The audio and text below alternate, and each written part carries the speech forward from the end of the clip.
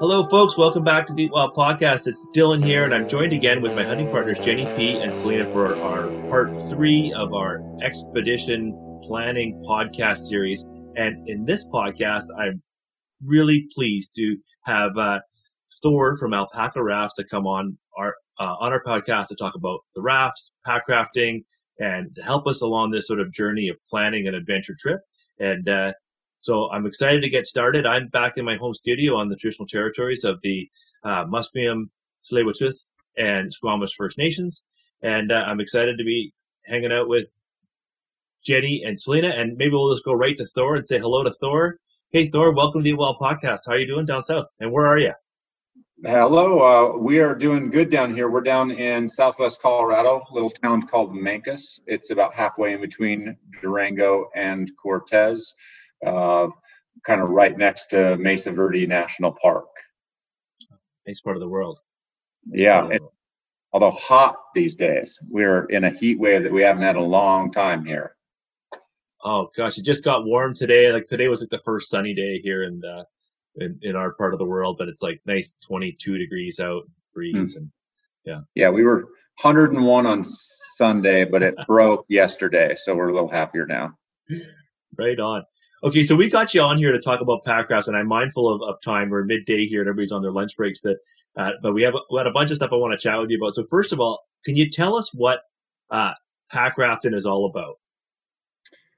Yeah, at the very simplest, it's the concept of combining land and water travel into a single backpack. Traditionally, before kind of pack rafting really got started, it's been around for a long time, but before it kind of came along commercially, generally people either went hiking or they went on a float trip, but you didn't do both of those at once.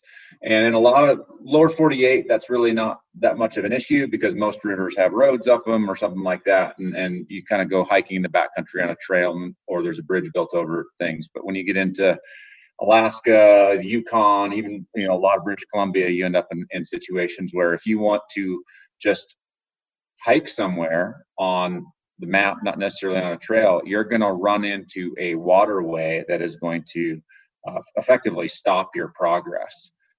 Either that could just be as little as crossing a river or actually floating down a river. And especially, I think, in Alaska, northern British Columbia, Yukon territories, you have situations where you can't even make progress on land next to rivers because it's either swampy or brushy. And the idea of a pack raft is, well, now you have a boat that goes in your backpack that suddenly, now when you get to the water, you can use the water to your advantage. And so they kind of started as this idea of, well, we're going to mostly hike and then occasionally we'll float. And that is totally flipped. Now, let's kind of like find the spot where we can walk in a little ways and then we can float for a long ways. But this idea is still this basic idea of hiking and floating out of a single backpack. That's pretty exciting. Now, maybe just for context, could you tell us one of the bigger adventures that you've taken on that has included the pack raft technology? Well, still the biggest one by far is the second one I ever did. So back up a little bit. I didn't know what pack rafting was. I grew up in rural Alaska with parents that were super outdoorsy. My mom was a kayaker and my dad was a climber, and we did all these adventure trips. And I went to college in Colorado, and there was a grant program for students to do these 14-day wilderness adventure. And here I was, Alaska kid. Like I mushed dogs and did all this kind of stuff. And I had no idea what to do. My parents introduced me to a gentleman named Roman Dial, and he says, you have to try pack rafting. And I'm like, well, what's pack rafting? And he basically explained what I just did. And he suggested that I try a trip in the Alaska range that ended up being 180 or so miles. And at that time, there weren't any boats available. Like we had to go down to I think Kmart and buy the $69.99 Seveler trail boat made out of PVC, which was very cold, very wet, super delicate. We blew giant holes in them, but the concept kind of stuck with me. And then 2 years later, in 2000, we did myself and 4 college friends did a 700-mile traverse of Alaska's Brooks Range. So we started in the Central Arctic Refuge in the Eastern Brooks Range and walked all the way to the village of Kobuk over 39 days. And that's where like this whole like pack rafting thing really kind of settled in my mind. And Alpaca Raft grew out of that trip. And my mom and I developed the first Alpaca Raft from that trip with the higher performance, more durable, still backpack weight boat. And since then, over the last 20 years, we've just kind of, people have taken them all over the world. They've traversed Alaska. They've traversed every province in Canada, South America, New Zealand, Russia, the Kamchatka, Asia. It's pretty incredible where people have taken them. And they really span the gamut these days from, you know, still some simple classic models that are very lightweight in the 5-pound range for doing awesome trips, but that where you may be a little more cautious on water, all the way up to, we've got a prototype out right now where guys are running some of the Class 5 classic kayak test pieces in the high Sierras with them. So they've come a long way over 20 years. Oh, that's so exciting. I love that you said 39-day trip, because we're on a 2-week trip ahead of us, and I'm thinking, 39 days. Our little trip is nothing. This is going to be fine. Did you have a food drop on your 39-day trip? What's that? Did you have a food drop on your 39-day trip? Yeah, we had 4. The longest that I've done personally on a complete self-support is about 4 weeks, about 2 weeks, 14 days. So you could do longer, but I think you have to start skimping on some of the comforts of life that I've grown accustomed to. Beer? Like food. Yeah. Oh. Like beer, definitely food is the problem. That's really the limiting factor, because 14 days of food for me is about 30 pounds, and I could maybe get that down to 25 pounds, but that's still a lot. By the time you have a 40-pound base weight or 35-pound base weight, you're like, oh man, my pack's 60 pounds. So if I'm going to go for 20 days, I don't want to carry an 80-pound pack anywhere. Yeah. Unless it has like an animal in it, and then I'll suffer. Because Jenny, your goal was to have a lot of whiskey, right? So you were going to replace the weight of the whiskey with the weight of the animal at the end. Was that the plan? Well, yeah, I'll just drink whiskey to start and then eat my sheep along the way, maybe. Perfect. Jenny's got very high expectations. Maybe Jenny, do you want to just share with Thor our general trip plan without giving away our specifics to our North American audience of our sheep spot? Yeah, absolutely. So we plan on driving up north, which will be about 1,600 kilometer drive, roughly, and then from there we will fly into the headwaters of a river that we've discussed with a couple of different people that has definitely some sheep on it. And from there, we will pack raft down a ways, pull over occasionally in the evenings to camp, and then hike through those mountains to look for sheep. And then we're going to continue along the river. It's about 100 miles, Dylan's saying. I haven't actually sourced that out, but I'll trust you. And back to the truck. And then further down, closer to the truck, we're going to be rafting through elk country. So potentially get an elk as well. That sounds like about the coolest trip ever. We're gonna take lots of pictures. Is it doll sheep or stone sheep? Stone sheep. Stone sheep. I'm even more jealous. It's a pretty neat. I mean, we're very fortunate. Like a large portion of Northern Rockies has, northeastern BC is stone sheep country. Yeah, and there's a lot of these types of possible trips, and this is what's been so fun about discovering pack rafting, is like you just have this other way of potentially accessing what was remote wilderness that I couldn't, with the exception of having horses, which is a tremendous investment. And even like jet boating here, like 20 years ago, that was a way of accessing mountains. But now there's been a lot of investment in jet boating. The technology in jet boats too has increased. There's a lot of people accessing areas with jet boats. So, this is kind of a neat one that with a little bit of work, hiking, you can maybe get access to some remote areas, which I'm really excited about. So that's kind of what we're building into this trip. That's awesome. And you can cover a lot of ground too. That's kind of one of the upsides, is once you're on the river, if you're doing a float-based hunt like that, you're not necessarily like, oh, there's no sheep here. Well, let's move down one drainage, and that doesn't take us like a couple of days to do. It takes us a couple of hours floating. Yeah, that's so exciting. Cover ground and then obviously the the ease of, I mean, the potential of, instead of hiking a sheep out 100 Yep. miles, then you've got well, we're hoping that we're comfortable with the heavier loads in the boats, and that's something we'll chat about. I Yeah. do want to just tell you a little bit about the river, just as we're talking. We're going to ask a few questions around the capacity. So this is like a Northern Rocky Mountain river that probably has a big spring freshet, so it blows everything right out. Yep. So there's not a lot of wood or debris in it's just big open gravel wash. Yep. I've been on the second half of this river. I flew into it and took big rafts down it. And there was really nothing over, it's all class 2 or less water coming down. Sort So of classic splashy, high speed mountain gravel bar based river, rather than, when we talk about rivers, from a whitewater perspective, we're always looking for bedrock, because bedrock creates awesome rapids. But when we don't want awesome rapids, we look for gravel, because gravel doesn't really create much. And then when we get into gravel, we're more concerned about situations where we might have wood, like you mentioned. So that pretty much, I think, splashy gravel is what I'm anticipating. Yep. There's one big canyon that, or a couple spots that we know we're going to have to portage. And again, that's what's so exciting about these boats is we're going backpack weight, and we can walk our backpacks and our boats around these things. If Jenny's killed a ram and a 6-point bull elk and a moose, that she'll be doing, if she does a lot of walking. Yeah. So I'm going to encourage her to, hold back her eagerness until we get beyond some of the portage points. But yeah, we're excited about that. So, so maybe we have some questions for you. Yeah. To get into.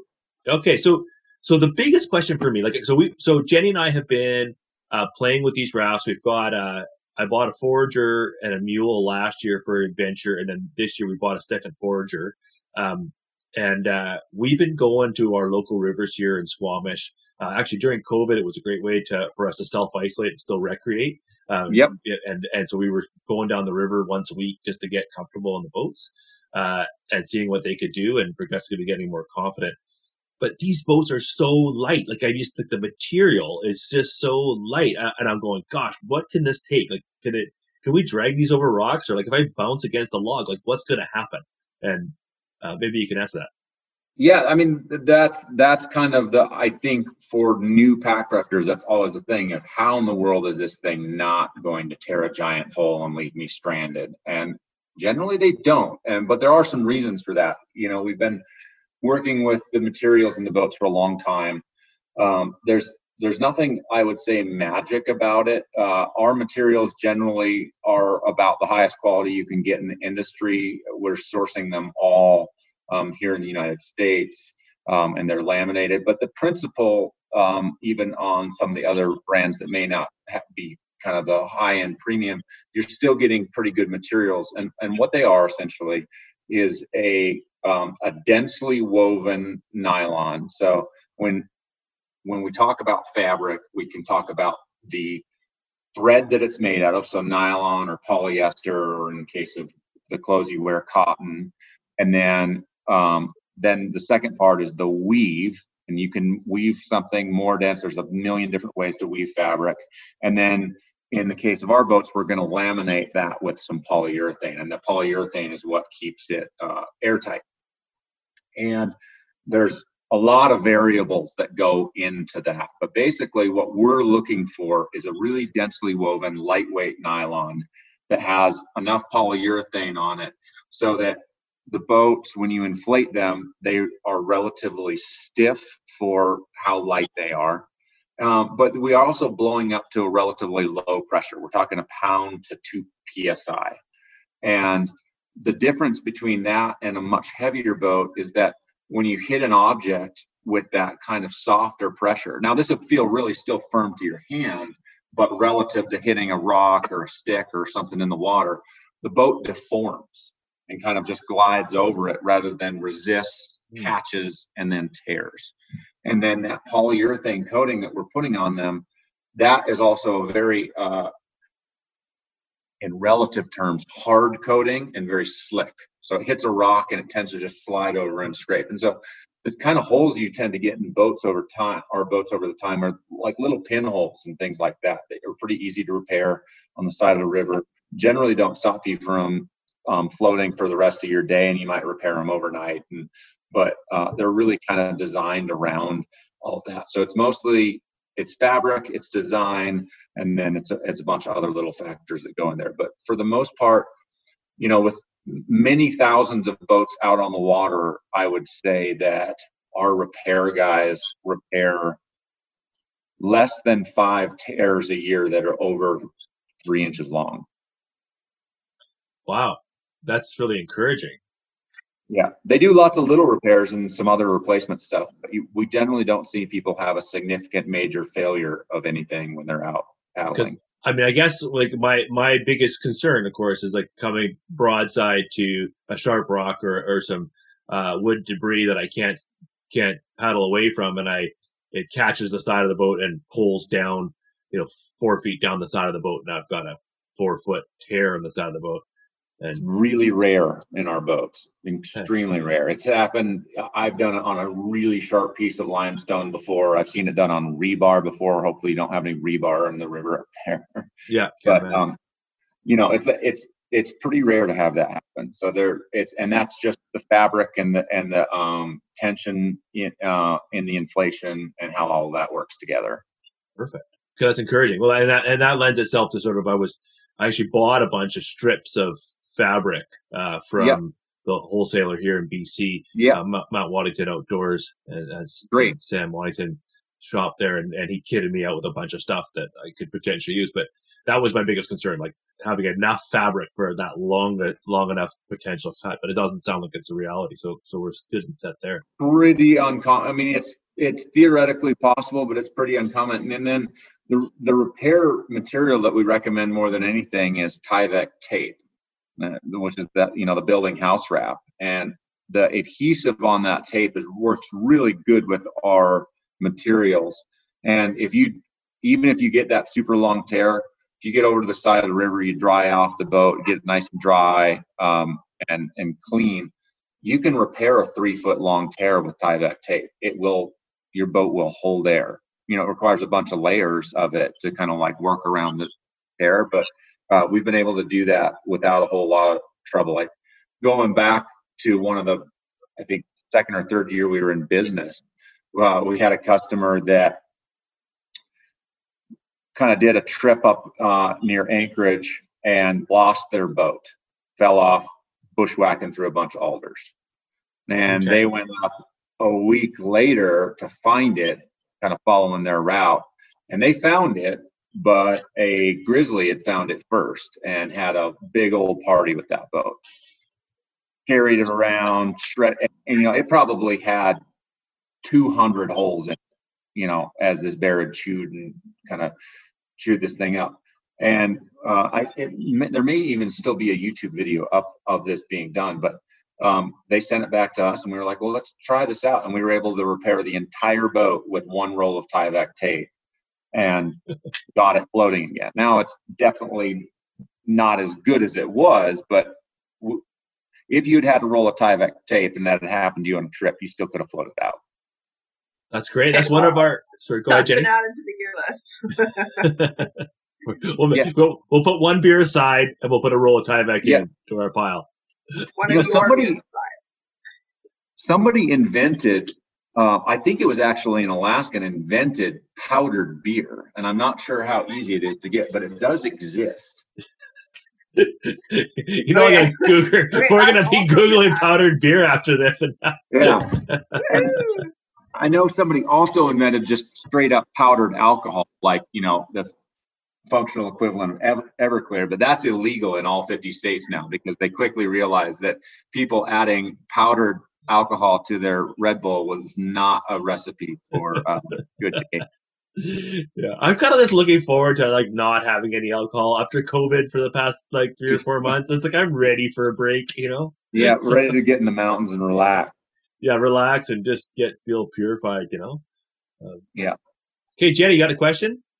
Well, yeah, if we're talking about gearless and stuff, and am I able to add a gun mount to this boat? Not like a turret? Like a turret. I was thinking mostly Rambo style. No. In all seriousness, my question is, do you know how most hunters like pack their rifles on these boats? So it varies. I'll tell you how I do it. So generally, when I'm hunting, I'm very rarely hunting from the boat, although I have. But when I'm not hunting from the boat, which is often, I'm just like floating out, I put my rifle inside the tubes in that cargo fly. And I just make sure that I have like a pack or something underneath it, or if I have a padded case with me or a sock, so that way you don't want it when you're packing your boat, you don't want any hard stuff on the bottom, because if you hit a rock and with something hard and the boat is in between the hard thing and the rock, you will put a hole in the boat. That's kind of one of the things. But I like putting my rifle inside. It stays nice and dry in there, and it's a good spot for it. Moose hunting, you're typically often going to be hunting from the river in and out, kind of like checking obvious spots, or you might even sneak up on an animal. But usually when I'm hunting, I'm definitely putting my rifle in my boat. And I've never personally used a rifle for bear protection. I know in Canada, you're not necessarily carrying a handgun, but certainly in Alaska, I'll carry a handgun for bear protection, and I put my rifle in the boat. But a lot of people do put their rifles outside the cargo fly, and that's just a choice of whether, if you have it outside the cargo fly, it's gonna get wet, and that's up to you, just because it's a wet environment when you're paddling. There are a few gun case manufacturers, actually one of them is up in Homer, Alaska, that make a waterproof gun case, so then you can put your rifle in that, put that in the boat with you. In the foraging, I just like set it down the side of the tubes on the inside and clip it to one of the D-rings, so in the unlikely event that you flip the boat over or fell out of the boat, it wouldn't go away. And I just work with that. Cool. Yeah, I think so maybe we'll build on that, just some packing thoughts. And you've already given me a couple of good thoughts around. One thing we should let people know is that when you say inside the boat, like, there's a functionality in these boats. There's a giant zipper on the stern, I believe, that gives you access inside the boat, and you can actually stuff, dry all gear. Gear inside. Yeah. So we've been using that zipper. We call it the cargo fly system. We use a zipper from T-Zip that's an airtight zipper installed in the stern of the boat, and it allows you to access inside the tubes. And it really gives you three things. One, it gives you a tremendous amount of space to store gear. Two, is your gear is dry in there. And three, is the center of gravity is low, because all the weight's down in the bottom, and that makes the boat actually more stable.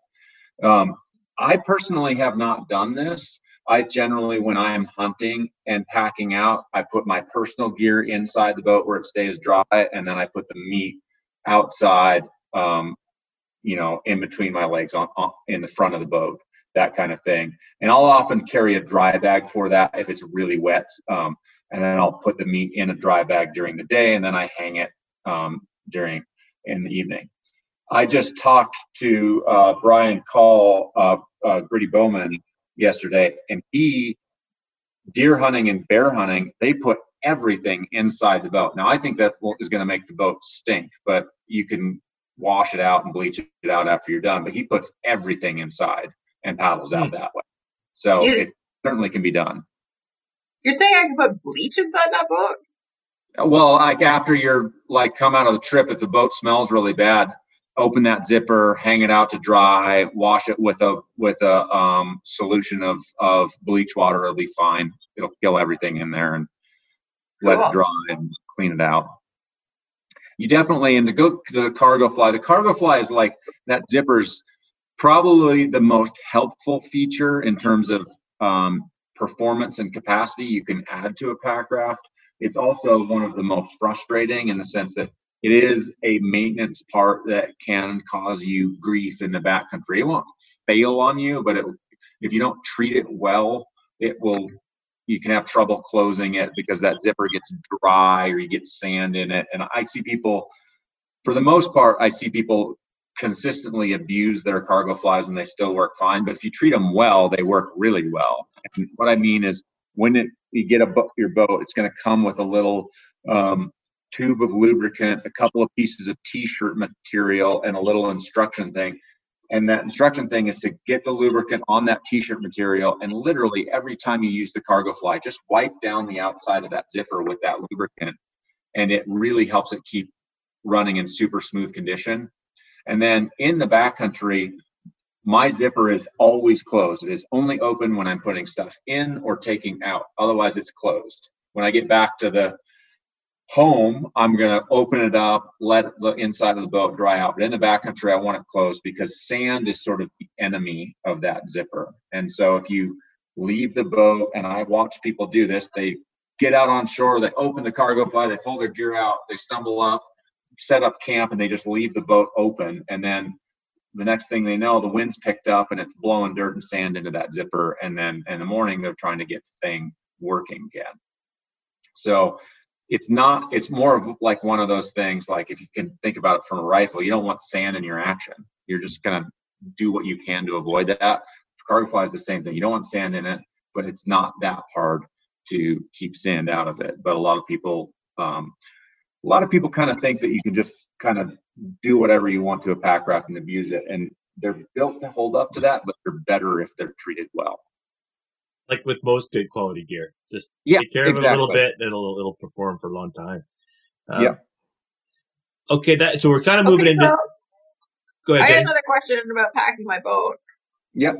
If I'm doing this, considering the zip is in the back, do I want most of the weight in the back, in the bow of that boat, or sorry, in the stern of that boat?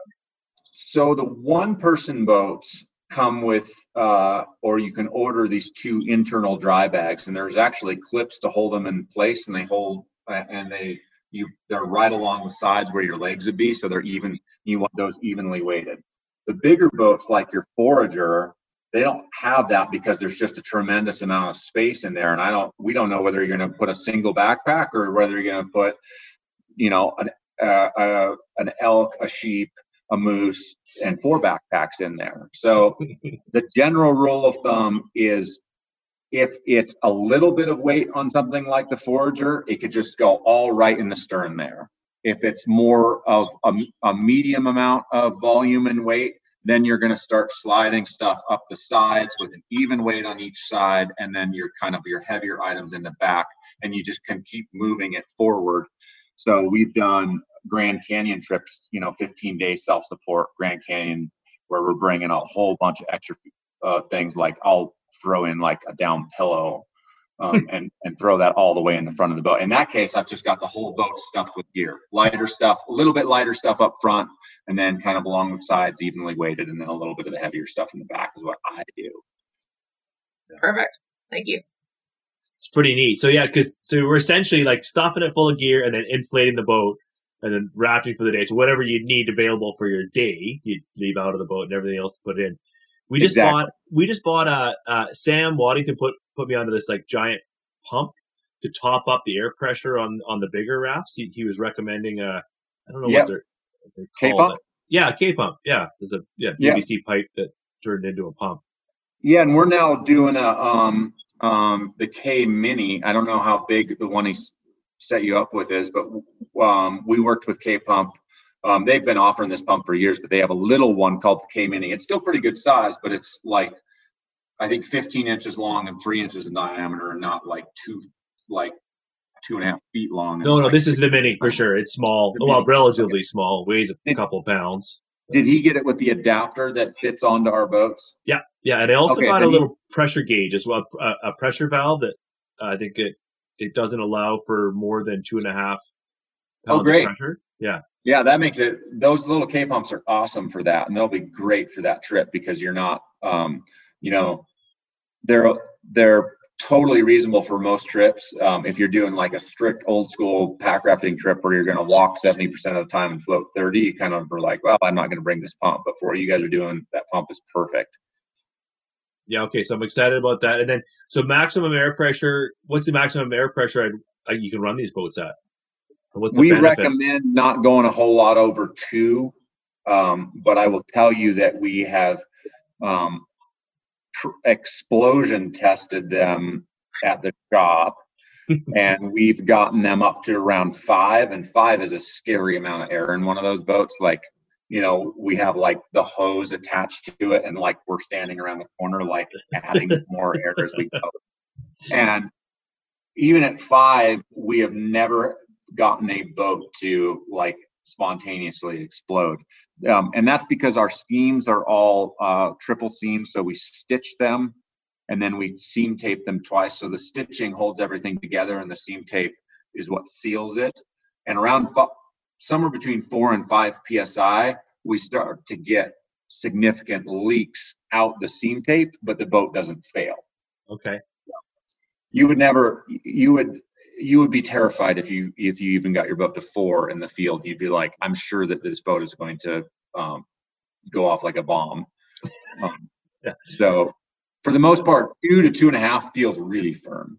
Okay, and then that's not too much rigidity that it can't withstand some puncture potential. No, it's not. But that you brought up a really good point. So let's say you're in the backcountry and you're on a nice big river system, fairly deep water, and you want some more performance out of your boat. Sure, blow it up to 2.5 PSI. But let's say you're on a tiny little section that's really skinny and thin, and there's gravel bars everywhere, and you're going to be dragging the boat across gravel bars all day. Just do like moderate mouth air pressure in there, maybe a pound and a quarter, and that's going to make that boat, it's not going to handle as well, but you're going to spend most of the day dragging it over things, so you kind of want that little bit lower air pressure. So you can adjust your air pressure depending on the water you're on. Okay, that's cool.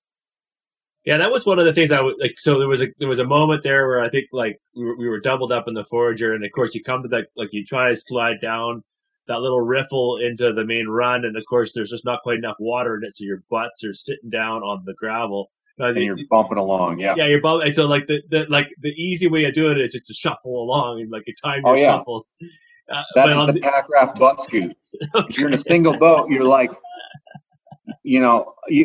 like if you're in individual boats, you're often, in a spray deck and you don't want to get out of the boat. And so you get into these big braided rivers and, everybody picks their own channel or their own way through the channel. And sure enough, somebody makes it through and then somebody just augers in, and then you see them and they're just trying to scoot their boat along, and then they're prying back there with their paddle. And, the boats are built to take that a lot. And I think it just kind of depends on your boat. Like we do have some, like our really lightweight boats, like the Caribou. Like if you have the Caribou with a Aquabound whiskey paddle, which is one of our lightest paddles, you probably shouldn't be trying to scoot and pry with your paddle. If you're sitting there with a Forager and the shred apart paddle, like you could I'm not recommending this, but you could probably try to chop firewood with the shred apart paddle. It's that tough. Like, so you can definitely get out and just like reef on that paddle and kind of pry yourself off those gravel bars. Okay. That's a good, that's one of the, I could foresee us spending a lot of time scooting or even getting out of the boat and dragging the whole boat with meat or load in it, over rocks. And I want the confidence. I mean, it sounds like those boats a lot. They're built for that. They're built for it. So that's my concern for sure. And while we're on the question of pressure, I looked in the manual and it was talking about tempering the boats. How important of a step is that? Well, you're going to notice, especially on the Forager has a lot of air volume. It's a big boat, especially for a single chamber boat. So you pump that up with that K-pump and it's going to feel super hard. Well, if it's 70 degrees out and you drop it in a 40-degree river, in about 5 minutes, it's going to be like half the air pressure. It's going to feel like an absolute noodle because all that air in the boat has cooled down. And so, especially with the Forager, maybe the Oryx, those two boats more than any other, we then send them out to people, and then they call customer service and they say, my boat has a hole in it because I put it in the water and it was suddenly like deflated. No, all the air cooled down and shrunk. You need to add more air into it. So tempering is super important that way. It's really nice with the pump because you can just turn around and pump it up. But typically what I like to do if I'm not doing that is I'll blow it up on the side of the river and then I'll go set it in the water, splash a bunch of water over the side, let it cool down and blow it up again. And usually it's pretty good. Cool. It's awesome. And by the same token, if it's a hot, sunny day and you pull over for lunch or to go for a quick hike scout or something like that, and you drag the boat up onto a gravel bar, let some air out of it, because that sun's going to heat up the internal temperature of the boat a lot. And again, you're not going to get up to 4 or 5 where we've tested the boats too, but it's better to deflate some of the air out and then come and top it off later. That sounds great. So I know that, so while we still got you, I don't know how much time you got left here, but I'd love for you to sort of break down what you would be bringing with you for a repair kit, or anticipating any potential challenges that we might have on this type of trip. Yeah, so we send out what we call a basic repair kit with every boat, and that's a little tube of Aquaseal, which is a repair glue. It takes about 8 hours to cure. A couple of different types of simple adhesive patch material, and then a little piece of Forfabric. That's what comes in the repair kit. But if I'm going on like a big trip, I'm probably trying to carry between 3 and 4 little tubes of Aquaseal, or 1 big tube. I like the little tubes better, because Aquaseal in particular, once you unscrew the top and puncture the aluminum seal on it, it tends to dry out. It won't dry out the next day or the next week, but it tends to dry out. So I'd rather have 4 little tubes than 1 big tube of it, because then I just keep working through that.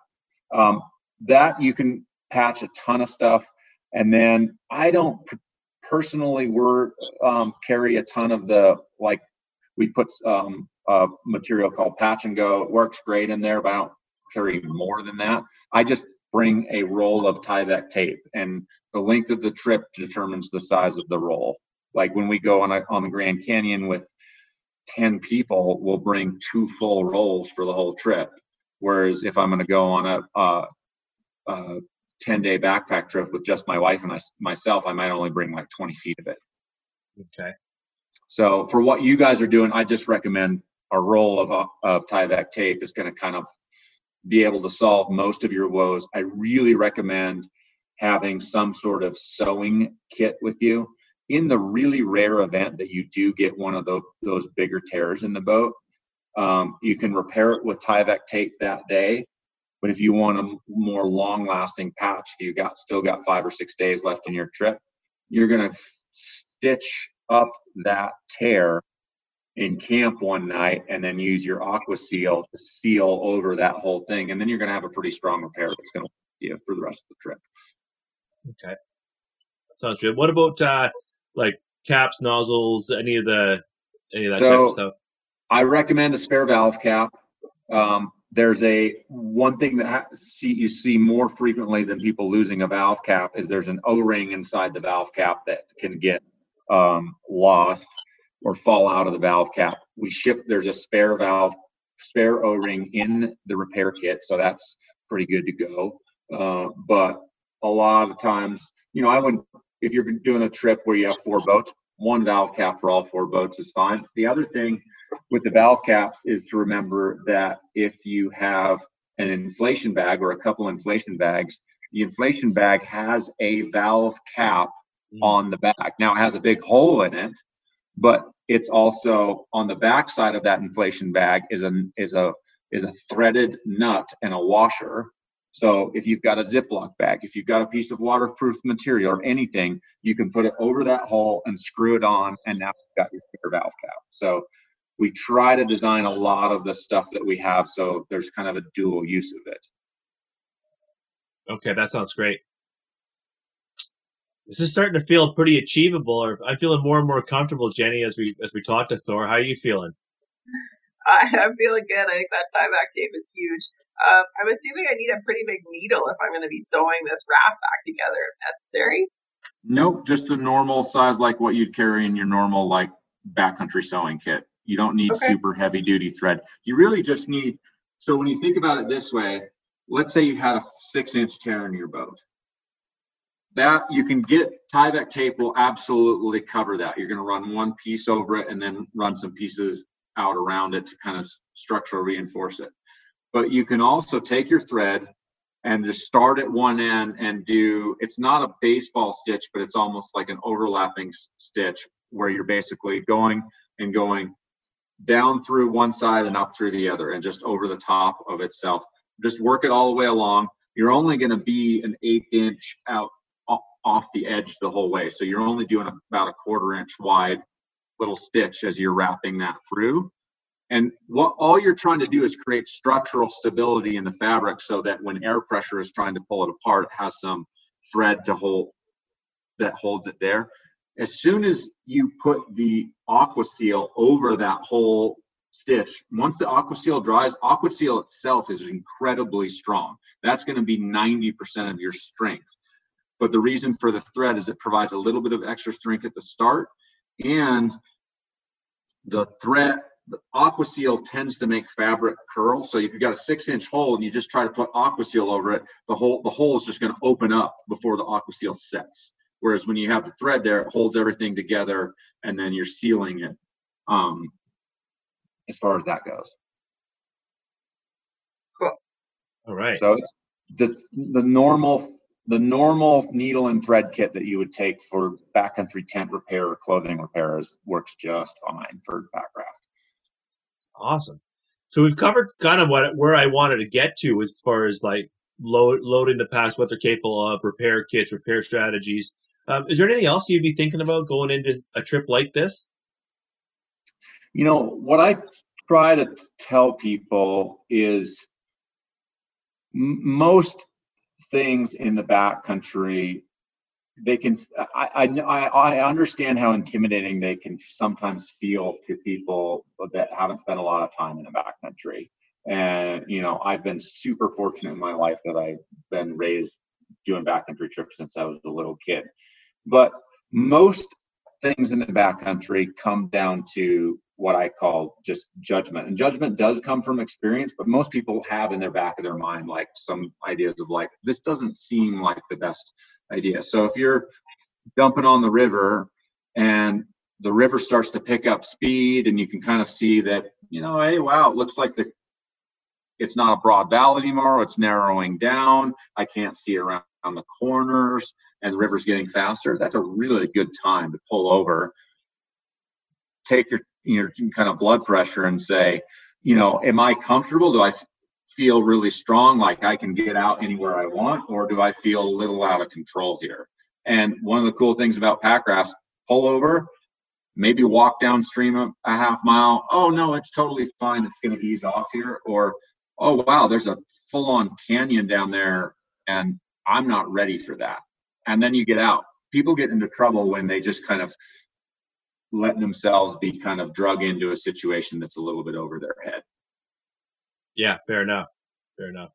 But you know, most people have an intuitive sense inside of them. Like, you know, I think even when you read most accident reports in the river in that kind of a situation, people afterwards were like, yeah, I felt like it was getting a little crazy. I just kind of like went one turn too far. Don't go one turn too far. Maybe that's what you do when you're, you know, training around Squamish and, you know, you got a really good paddler with you to help you. But when you're doing a big backcountry trip, you kind of just take one step further back in terms of what you think is your comfort limit, and you stop there. Absolutely. That's a big part of, you know, when I talk about adventure planning and some of the courses I do, it's that you're not skiing at a ski hill here where there's a trained staff to come pick you up after your backflip doesn't work out off that hit. Like, it's a different set of risks that we're comfortable taking, and we plan for those risks and try to reduce them to zero. And that's what I love about the pack rafting idea, is that, like, no matter how scary the water looks, I can walk around it, or how uncertain I feel, I can walk around it. And that's what I'm most excited about. It gives you that comfort level. You don't have to push yourself through bits of water. So the main objective for us is going to be like not shooting the moose on the side of the river. Then limits are a bit. Then you become, once you got a moose in your boat, you're like, I don't know. We could probably rip it. You know? Everything's exactly. It changes your judgment level. Yeah, my favorite thing that I always like to tell people is like, I'm pretty sure that I could go do the Stikine in a pack raft. You know, Stikine's like one of the hardest whitewater rivers in the world. And people are like, really? And I'm like, yeah, because I'd float from the highway until I saw the canyon, and then I get out and then I float again. I like that. So maybe that brings me to my next question for you. Okay, so we're up here in BC, and we know how blessed we are with the natural beauty here. Where would be your first choice adventure to come and bring your raft and do something here in BC? What would be your top choice dream trip? Well, I can tell you that the trip that's been highest on my list for probably close to a decade is to explore the Taku watershed. Oh, cool. Yeah. So that's super northern BC. There's, it's funny I say that because it's not really, if you say the Taku watershed, I'm not really giving much away other than to say that there's a giant watershed that's about 300 kilometers by 250 kilometers, and there's 7 major river systems that go in there. But there's not a single one has a road crossing it. So you have to fly or walk into that watershed. And the rivers range from big, broad glacier rivers to super technical backcountry class 5. And it's remote and primitive. And then you end up at the bottom floating through essentially the coast range between BC and Southeast Alaska. And then you can get picked up by a boat and taken to Juneau. It's pretty much one of the wildest riversheds, I think, left maybe in the world. And I know it's actually continually under a mine threat up there that they keep talking about. But I've really wanted to go to the Taku for a while. I've also really wanted to go, and there's some from the hunting and fishing, more from the fishing side, there's some incredible exploratory water in the upper Skeena and Nass basins that are, I know a few steelheaders probably helicopter in, but for the most part, it's all unexplored water up in those headwaters, and I'd love to see some of that. Yeah, that's all that Tahltan territory. We flew in there last year for our caribou adventure, and some of them is spectacular country. The whole Sacred Headwaters just looks just stunningly beautiful. Yeah. It's a real, that part of the world that anybody that, in my community that ventured up there, it's so weather dependent up there. Like the weather can it just presents the most beautiful, pristine place in the world.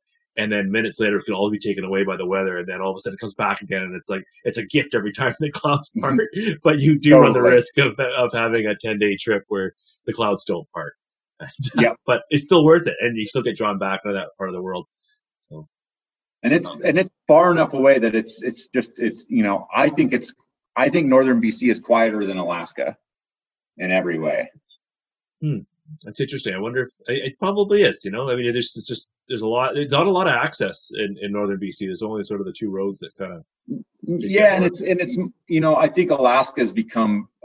I love Alaska. It's where I grew up, and it's an incredible place. But Alaska is very well known for its adventure, and it's even though there's not very many roads in Alaska, the vast majority of the state is never more than a 2 to 3 hour floatplane right away. And that kind of northern BC area, there's a road, but it's a long way from anywhere to get there. It's a lot more logistically easy for me to go to the Western Brooks Range, which is by actual miles from where I am much further, but it's a lot, I jump on one plane to Denver or one plane to Fairbanks, and then I'm on a small plane and I'm in the Northern Brooks Range. If I want to go to like the remotest parts of northern BC, I'm like, plane to Denver, plane to Seattle, plane to Vancouver, switch airlines, plane to maybe Smithers, then a car rental that's probably not available, then 10, 12, 14 hours in a car, then maybe finding the one bush pilot for 400 miles, and then maybe getting in there. Yeah, and there's nowhere to fly. Like there's a handful of lakes that you can fly into, there's a handful of airstrips that some people may fly into there, depending on their relationship with the guide outfitters.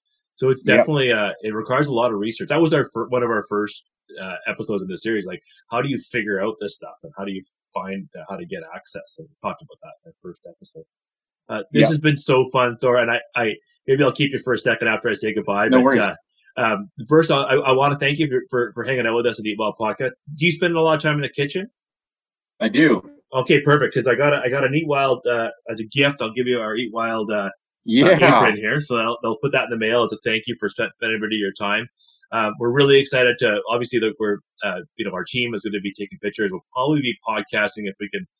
We have our podcast kit in a waterproof gear, so if we can fit it on the plane weight-wise, we're going to put it in the bottom of the raft, and we'll probably be podcasting, talking about our adventure. So I'll be sure to, share that with you. And if you, we'll be definitely talking about your raft and the adventure and this starting point. So I'm looking forward to the rest of this. So thank you so much. I do want to just say our thoughts are with you down south. I know things aren't super easy as far as how everything is happening with COVID.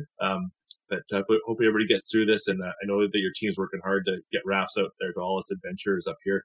So yeah, just on that real quick, we've been fortunate, I tell, because we have a bunch of European customers and dealers and stuff, and they're kind of like, they see the United States and COVID, and they're like, oh my gosh, the country is burning. And I will not sugarcoat it. We have some major problems here, but it's kind of, we're such a big country that our states are almost kind of like each of the individual European countries. And Colorado is fortunately doing pretty well. We're right next to Arizona, which is in real bad shape right now. But Colorado has done fairly well through the whole thing. Our governor's done a really good job and kind of guiding us through to some degree. And we're fairly safe. I use that word very delicately down in Southwest Colorado, but we don't have a lot of cases here. We do have some. They are kind of growing around, but we're kind of monitoring it very carefully. And we're very fortunate to be in a small town where we don't have a lot of in and out of potential infectious people. And, we're able to take precautions at work to keep people separated. So, but it's been quite the year as far as that goes. Awesome. Yeah, it's been quite a ride for all of us here. And we're feeling very fortunate that I wasn't sure if we were going to have a hunting season or if we were going to be traveling. And to be here now, getting excited about a trip, it just really, it shows how much has been taken away from, obviously the people who have been sick and impacted. It's been, tragic for sure, but just for all of us and how we have so much freedom and so much fun in this life, and it's been definitely impacted, but I feel some of it's coming back. So I'm very pleased about that. Okay. So if someone wants to find you or your rafts, where should we send them? Well, they can start by going to our website, which is alpacaraft.com. And then we do have some really good dealers. They're sparsely located. We're pretty, we're fortunate in that we're kind of always have had high demand for our boats. So we don't have as big of a dealer network, but we've got, as you mentioned, Waddington Outdoors in Chilliwack. And then we've got a couple of dealers in Alaska. We've got a couple of dealers in Colorado, one in Montana, and we're slowly expanding those. So dealers are a great place to go. Actually, right now, our lead time is more like 7 to 9 weeks for a new boat. So dealers are in some cases the better place to go because they may actually have stock on the shelf, or they have an order for stock that may be shipping in a week or two, and you can get a boat at that. Yeah, that's basically Sam is waiting. He's got everything that's in his store has been sold, and everything that's coming has been sold. So he's just trying to stay ahead of demand, but that's great. I think it, obviously because you have a great product that people are getting excited about it. So I think this is just the beginning of this, and I'm almost reluctant to talk about this on the podcast because it's like I know that I got to get a little bit of a jump on people into some of these spots, but eventually everybody's going to catch up. Hey, do you want anything from you, Jenny, before we sign off? No, that's it. That's great. Thanks so much for your time, Thor. I really appreciate it. I feel more confident going in there, and I've had so much fun on those rafts so far.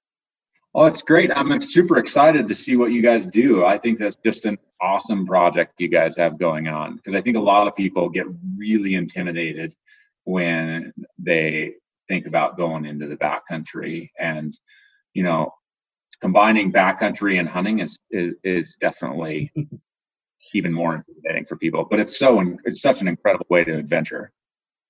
Awesome. So stick around for a second, Thor. I'm just going to wrap it up here. Okay, everybody, thanks so much for checking us out for this episode with Thor and Jenny. And we lost Selena. She had to go back to work.